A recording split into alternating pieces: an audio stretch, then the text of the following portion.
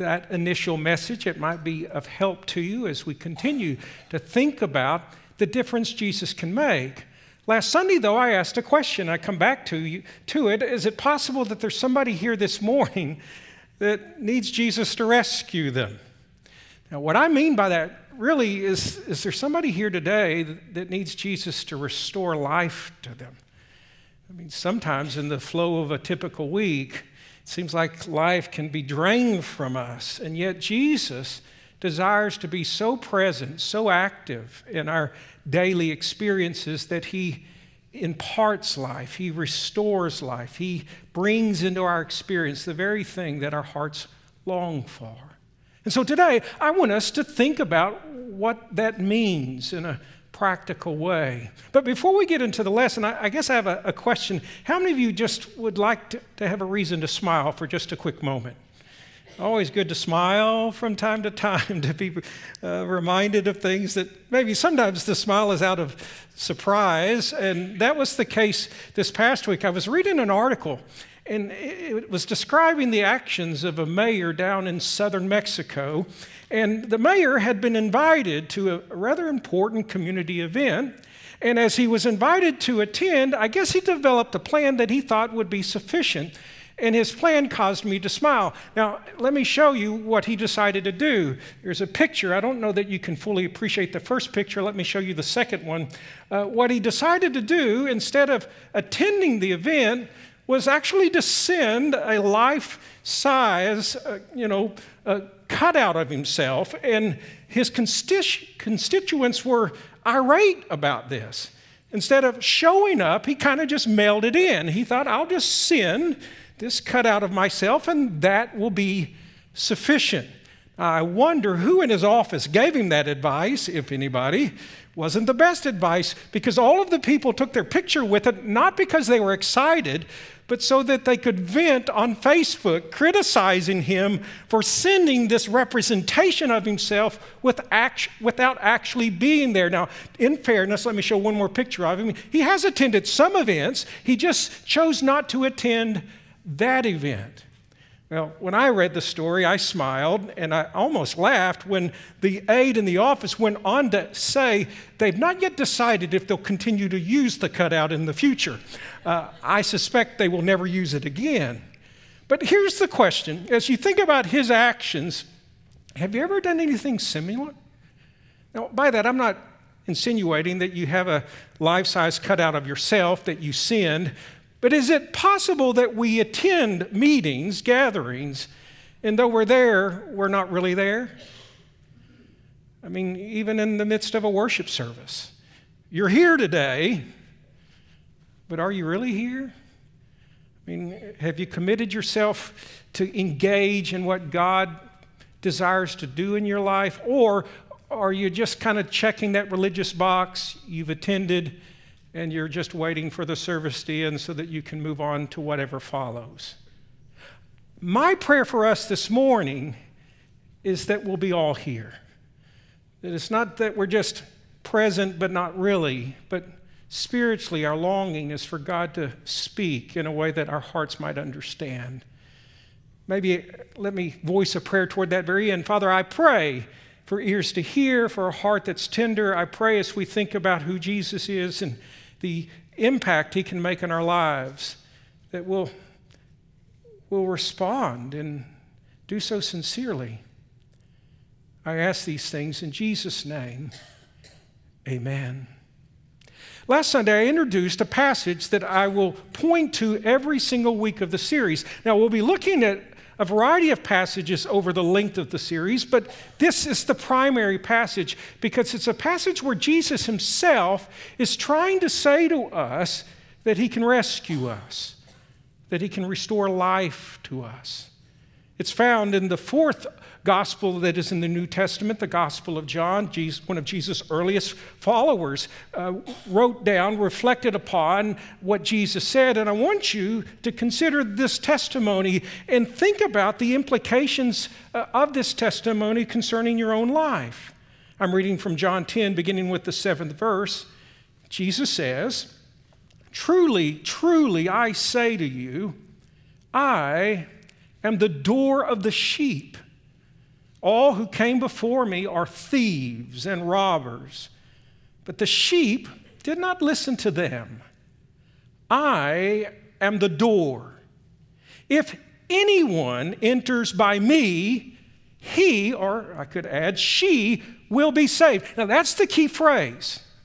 Jesus is saying, now, if you respond to me for who I am, I will rescue you.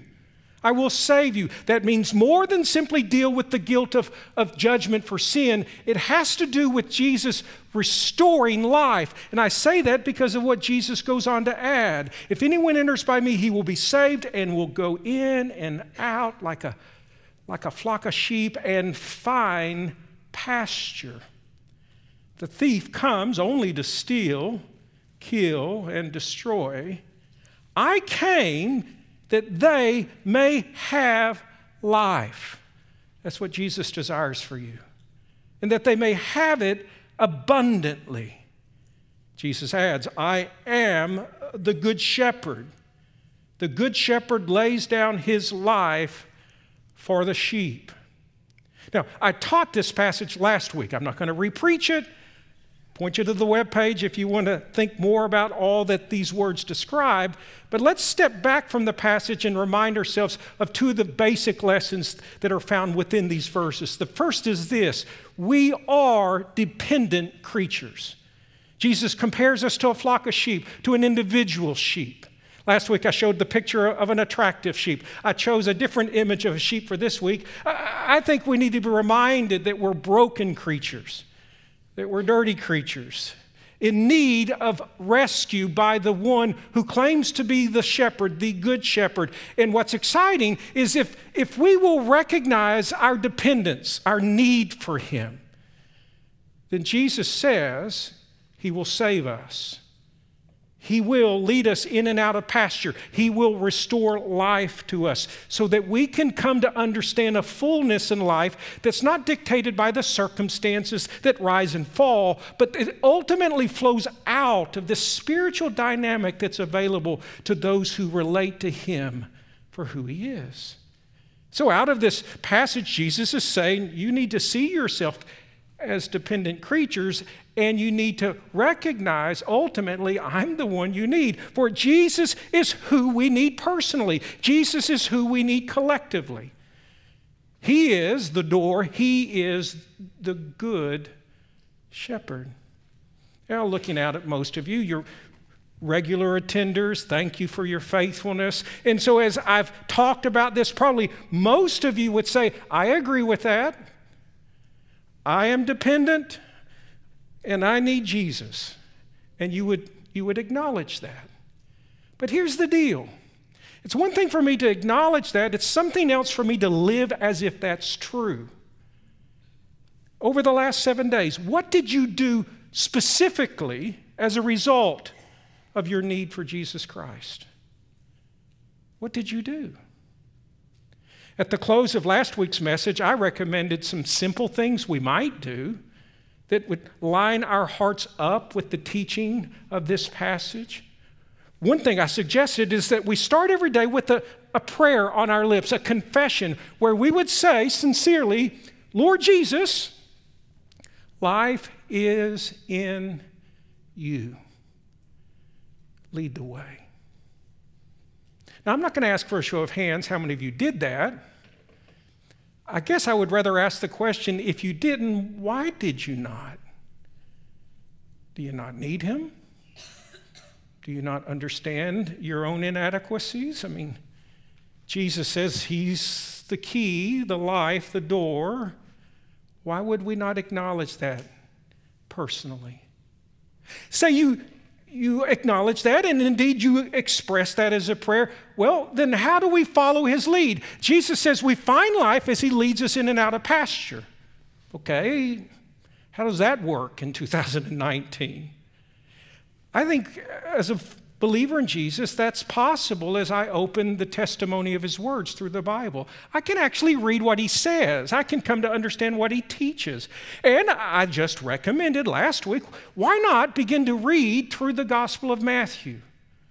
Another one of the Gospels that point us to Jesus, that talk about Jesus, that reveal the teachings of Jesus. I suggested just read a chapter a day. That's a rather simple plan. But again, did you do that? So I know I need Jesus, and yes, I want him to lead me, but I didn't take any time to hear what he had to say. Well, how do you then follow him if you're not giving him a voice into your life? Now, we're not going to hear Jesus speak audibly, but what's beautiful is we read from his word, focusing on this faith relationship with who he is. He will speak to us through the testimony of what we read. I tried to provide some practical questions that might further facilitate that. One of the questions that you read as you read through a gospel is, well, now, who is Jesus? And how should I respond to him? If you read with us through Matthew, the first 7 chapters, starting the 7th was today, there were a number of instances where what was revealed taught us something about Jesus' identity. Well, when I would see the uniqueness of who he is, how did I respond to him? And as you read through the opening chapters, there were many instances where Jesus taught his disciples about how they should live. Well, one of the questions we ask is, okay, what is he leading me to do? Every day I should be asking, Lord, what are you asking me to do? How would you have me to follow you? And more specifically, how would you have me relate to the people around me? Because from Jesus' perspective, that's a huge deal. If I want to find life in abundance, then I follow his lead, particularly as it relates to the people that are around me. On Friday, in our readings, we entered into what's called the Sermon on the Mount. And in the Sermon on the Mount, Jesus has this to say about interpersonal relationship. He says, you've heard that it's said, you shall love your neighbor, hate your enemy. But I say to you, love your enemies and pray for those who persecute you, so that, he explains, you may be sons of your Father. He's not saying that that is the basis of you becoming a son. He's emphasizing that that is the reflection that you are when you love in the ways that God loves. So if I want to find life, which I do, and I realize life is in Jesus, then what I want to do is relate to him and follow his lead, and I allow his word to speak into my life. Not just on Sunday. I'm glad you're here. Well, what about tomorrow morning? Are you going to acknowledge him then? Are you going to read with a heart's desire to follow his lead? I hope, even if you didn't read this past week, today you'll decide, I'm going to do this. I'm going to begin to relate to Jesus as a shepherd so that I can experience the life that he offers. Now, the reason I want us to read through Matthew is I want us to learn through the experience of one of Jesus' earliest disciples, the disciple Simon. If you read this week on Thursday, we were introduced to Simon. And as we continue to read through Matthew, we're going to observe how Jesus interacts with Simon specifically, and what we can then learn about what it means to trust in Jesus and to follow Jesus based on his ups and downs. And so it will kind of come alongside the John passage where we're going to see it played out in the life of an individual. That said, let's go and consider how Jesus called Peter or Simon to be one of his early followers. It was found in the 4th chapter of the Gospel of Matthew. Let me just read it for you and just think about what's happening as Matthew describes it. Matthew 4, verses 18 through 22. While walking by the Sea of Galilee, Jesus saw 2 brothers, Simon, who's called Peter, and Andrew his brother, casting a net into the sea, for they were fishermen. And he said to them, follow me. See, the shepherd is calling them out. Follow me, and I will make you fishers of men. Immediately, they left their nets. They left their vocation and followed him.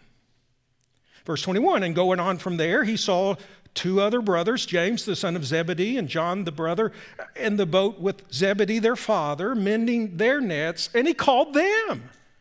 Verse 22. Immediately, they left the boat and their father and followed him. When I read this passage, I'm struck by the actions of these four men, and I want to focus on Simon in specific. Why in the world would they leave their vocations behind and follow Jesus Christ? Now, in Matthew's account, it simply says Jesus sees them, Jesus calls them, they follow him. It's very concise, right? Why did they follow them? I think we can gain further insight if we go to yet another gospel, the Gospel of Luke. Now, we've already read from John and we have been reading in Matthew. Luke was actually written by a Gentile writer. He was a colleague of the Apostle Paul. He took upon the task of becoming a historian for the church. The book of Acts is the story of how God worked through that first generation of believers. But Luke also became a historian surrounding Jesus Christ. He wrote the third gospel. And what Luke did, and he explains it in the opening verses of chapter 1, he went to the eyewitnesses and gathered the information, and then he put it together in an orderly way. It's funny, some who have yet to trust in Jesus sometimes criticize the Bible. They suggest that when they read through the Gospels, they see a bunch of contradictions. What I would have you to appreciate when you read through the Gospels and you see stories described in different ways, what you have presented to you is just the testimony of eyewitnesses. I mean, if all of us had gathered to observe a singular event, more than likely, if we had been interviewed, we would highlight different things about what we saw. That's what you find in the different Gospels. And so in Matthew's Gospel of Jesus calling Simon out, it's kind of brief and to the point. In Luke's Gospel, I wonder if he went and talked with Andrew, or maybe he talked with Simon himself to say, "Now, I know you left your nets, but why did you leave your nets?" Listen to what Luke says and how he explains it in a way that maybe would help us. On one occasion, verse 1 of Luke 5, while the crowd was pressing in on Jesus to hear the word of God, he was standing, Jesus was, by the lake of Gennesaret. That's just another way of referring to the Sea of Galilee. And Jesus saw, notice, two boats by the lake, but the fishermen had gone out of them and were washing their nets. Remember in Matthew's account, James and John were tending to their nets with their father. Jesus sees the fishermen, after having spent the day fishing, kind of tending to the nets that remained. Verse 3, getting into one of the boats, which was Simon's, he asked him to put out a little from the land. See, the crowd had gathered because of Jesus' growing popularity, and Jesus wanted to teach them, and so he decided he would kind of acquire a floating platform. He asked Simon, "Can I use your boat?" They just pushed it off slightly from the shore so that Jesus could more effectively address the crowd. And as the text indicates, he sat down, Jesus sat, and taught the people from the boat. And when he had finished speaking, he said to Simon, "Put out into the deep and let down your nets for a catch." Now let's pause at this point and think about what's happening. Simon and his brother Andrew were skilled fishermen. That was their livelihood. And if you were a fisherman in Jesus' day along the Sea of Galilee, the time to fish is in the darkness of the early morning, in the darkness of night, when the fish would come close to the surface. And apparently Simon, Andrew, James, and John had spent the night, the early morning, fishing, and they were now cleaning up the nets as a result of it. Jesus, though, having spent some time teaching, turns to Simon and says, "This is what I want you to do. I want you to go back out with me into the deep of the water, and I want you to let down your nets." Here's the question. If you were Simon, if you were Peter, would you have let down your nets? Would you have troubled yourself to go further out into the lake with the effort to try to fish further? Now, they had not been successful in their first attempt. If you were Simon, would you have done that? Now, again, I'm not a fisherman by vocation, so maybe I don't identify as easily with what is happening with Simon, but let's change the scenario ever so slightly. How many teachers do we have in the room today? Okay? Have a number of teachers in our congregation. Let me say thank you for doing what you do. Whether you teach in the classroom, and I know we have some mothers that homeschool their children, or you teach in the home, thank you for doing what you do. But stay with me. Imagine this. You've spent the day trying to teach your classroom of children. Now, my daughter Rachel, who sings with the band, is a kindergarten teacher. Kindergartners are never distracted. They're always attentive. Well, imagine trying to teach your classroom, and all day long you've been unsuccessful. You've employed every teaching technique. You've tried to follow the wisdom of the teaching plan that had worked maybe on other occasions, but for whatever reason on that day, you had failed miserably. And then suddenly somebody that comes by, an acquaintance of yours comes by, and you know this person isn't by training a teacher, and yet this person says, here's a teaching plan I want you to try. I'm going to ask, how many of you would give the person a second thought? I mean, you're the teacher, right? You know what to do. And though you were unsuccessful, I mean, who is this person now to suggest to you that you do something different?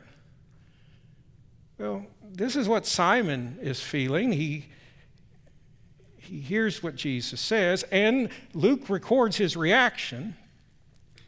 Verse 4, and when he had finished speaking, he said to Simon, put out into the deep and let down your net for a catch. And Simon, verse 5, answered, Master, we toiled all night and took nothing. There's his honest confession, even maybe a little bit of his skepticism.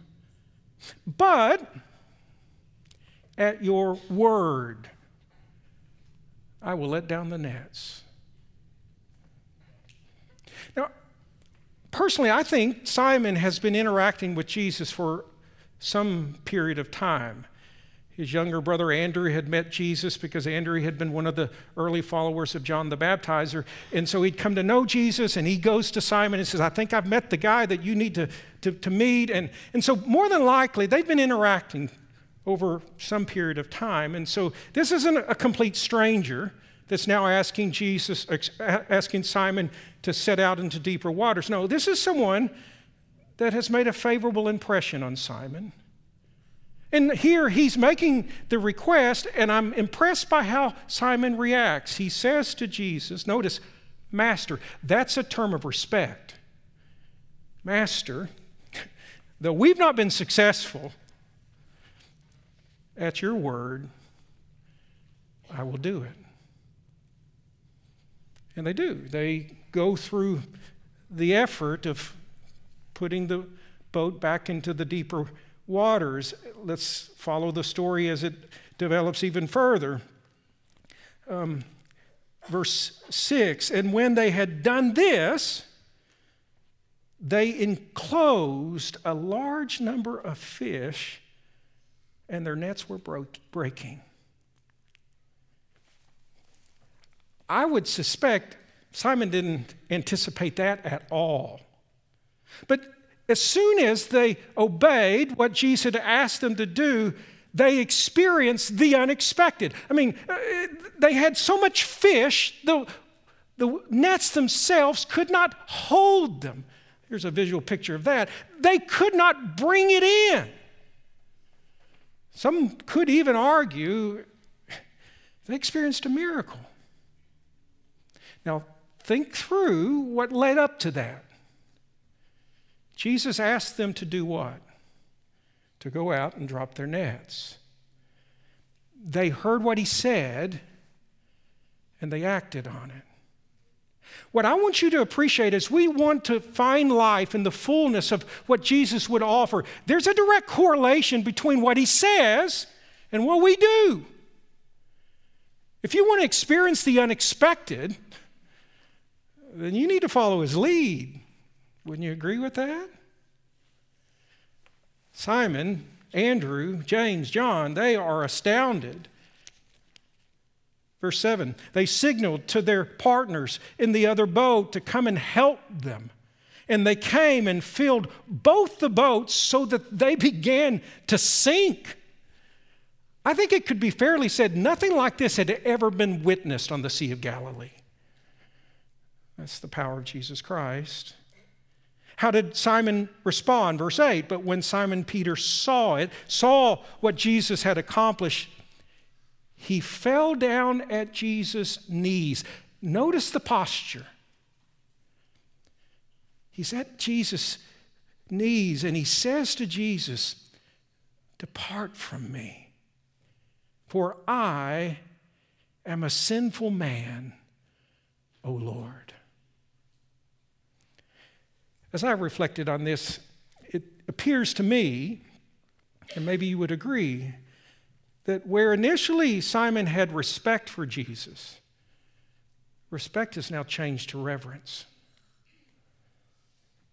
As he responded to what Jesus said and experienced the result of what Jesus caused, suddenly Simon's eyes are open to an understanding of Jesus that he didn't possess before. He falls down humbly. He now recognizes there's something about Jesus that sets him apart from anyone that he's ever met. We'll finish the account, verse 9. For he and all who were with him were astonished. That's probably too weak of a word. Astonished at the catch of the fish that they had taken. And so also were James and John, sons of Zebedee, who were partners with Simon. And Jesus said to Simon, here it is, do not be afraid. From now on, you will be catching men. Can I paraphrase that? Stop being afraid, and I will change your life for the better. You think you found fulfillment in catching fish. I'm going to introduce realities into your life that you never imagined possible. Verse 11, and when they had brought their boats to land, they, referring to Simon, Andrew, James, and John, left everything and followed him. So, what motivated Simon to leave his nets and to become a follower of Jesus Christ? Based on this story, why did he do it? He did it because, first of all, his perception of Jesus changed. He went from respect to reverence. He realized there is something in Jesus that I need. And I think it could also be argued his perception of himself changed. As he came to more fully recognize the uniqueness of Jesus, he was humbled, dare I add, humiliated. He felt so unworthy, and yet Jesus, in his great compassion and love, like the Good Shepherd, says, that's all right. Yes, you are a sinner, but you know what? You come and follow me, and I'll make you to be the person that you had the potential to be. I'll make you a fisher of men. Follow me. And he did. See, Simon went through the door and began to follow the shepherd in and out. Now, as we continue to read into Matthew, continue to focus on Simon.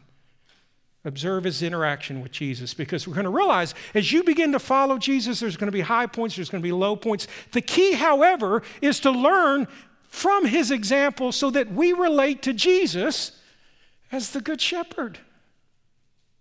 And so, let me bring two questions to you to consider for today. Given what we see with Simon, here's the question. Who do you perceive Jesus to be? How you answer that question will determine whether you actively follow him or not. Who do you perceive him to be? Do you have respect for him? Or is it deeper than that? Is it reverence? As you realize the uniqueness of who Jesus is. Remember what Jesus says? I am the door. If anyone enters through me, he will be saved, Jesus says, rescued, and he will go in and out and find pasture. Do you see Jesus in those terms? I would argue, if you do, you're more likely to follow him, right? But if you view him in something lesser than that, the evidence is in your actions. So who do you perceive him to be? And let's look on the other side of that. As Simon was confronted by it, who do you perceive yourself to be? I mean, Simon, to his credit, was very honest. I am not worthy of this. I'm not worthy to be in your presence. Is there anybody in the room that feels that they are? I don't. I know my weaknesses, my failures, my sin. You know yours. Does that then maybe potentially cause you to think, oh, I don't know that I deserve? Well, just as Jesus would speak to Simon, he would speak to you. I want you to follow me. I will make you to become. I will be the difference in your life. I need to admit my need for him. If I see him for who he is and acknowledge my need for him every single day of my life, I will then follow him, right? Or at least seek to, with some success and failure. But do you see the correlation? Simon, Andrew, James, John left their nets because they had a clear understanding, recognition of who Jesus was uniquely, and an admission of who they were. And Jesus began to change their lives. Do you want that? Let me give us a practical way we can personalize this. I'm going to ask the band to come up. In just a moment, we're going to observe what's referred to as the Lord's Supper. It's a physical observance Jesus introduced to his disciples to remind them of the sacrifice that he made on their behalf. And in a moment, we'll hold in our hands symbols of his body and his blood to move us to respond to Jesus in a fresh way. But this is what I want us to do. As we approach this observance, I don't want us simply to think about the sacrifice Jesus made at the cross. Yes, he died for our sin and rose again so that he could impart life. I want you, as you hold these symbols in your hand, to think about how you're relating to him, who you perceive him to be, who you perceive yourself to be. I want us to think about that. And then as we participate in the observance, I want it to move us to respond to him in an appropriate way. Now, the passage, I lost my Bible. Here we go. When Jesus introduced this observance, this is how he introduced it in Matthew's account of it. Let's listen to it so you can appreciate the heart of Jesus. Now, as they were eating, Jesus took bread and after blessing it, broke it and gave it to the disciples and said, "Take, eat, this is my body." He's giving them the symbol of his sacrifice. And he took a cup, and when he had given thanks, he gave it to them, saying, "Drink of it, all of you," referring to his disciples, "for this is my blood of the covenant, which is poured out for many for the forgiveness of sins." So Jesus is introducing these symbols to point us to an appropriate response to him, a fresh response to him. And so as the trays are passed in a moment, you'll see that the cups are stacked, and one has the wafer, one has the juice. But as you hold these symbols in your hand, think to yourself, who do I perceive Jesus to be? Who do I perceive myself to be? How should I respond to him? Now, I don't want us to be hasty in that. I'm going to ask you to bow your heads. If this past week has been less than following Jesus, then maybe you need to privately admit that, to acknowledge it sincerely. Seek forgiveness in a fresh way. But with heads bowed, would you be so bold as to ask Jesus to help you see him more clearly, to see yourself appropriately, to respond to him? Would you ask him to do that? Deacon Philip Scott's going to come and offer a prayer. Following the prayer, we'll begin to move into this time of remembrance, reflection.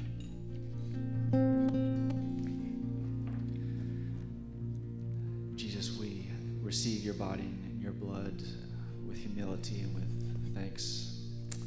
And Father, we ask that you would fill us with your Holy Spirit. God, that you would heal our brokenness. And Lord, you would empower us to be your hands and your feet to those around us. Lord,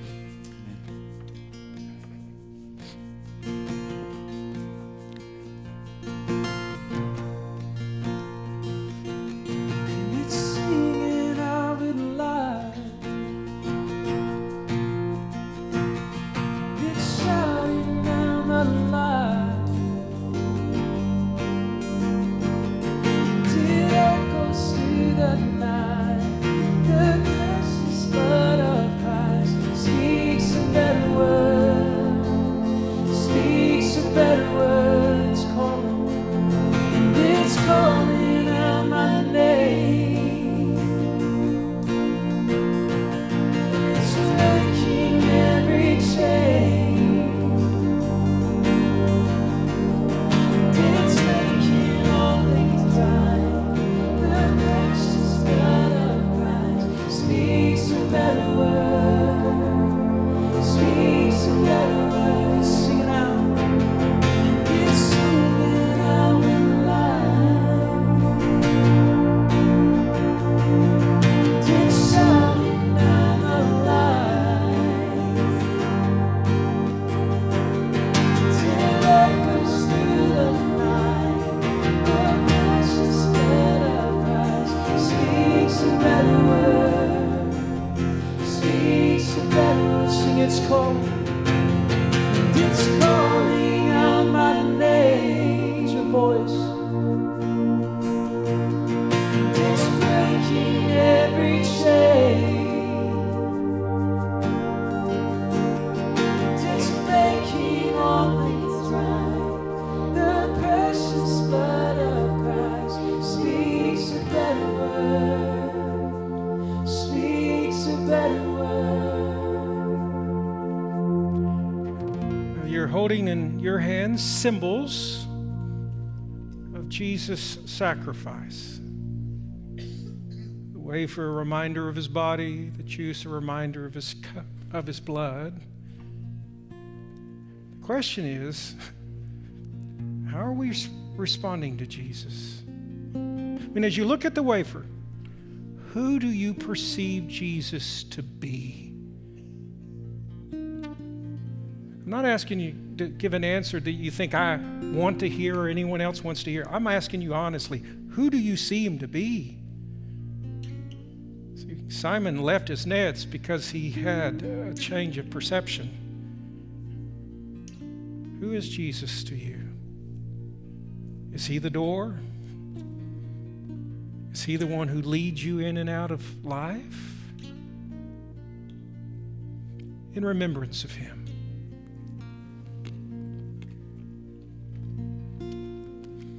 The juice is a symbol of his blood, and Jesus, in his own words, says it's the blood of the covenant for the forgiveness of sins for many. Well, maybe then the appropriate question as we hold the cup is, who do you perceive yourself to be? Would you admit your need for him?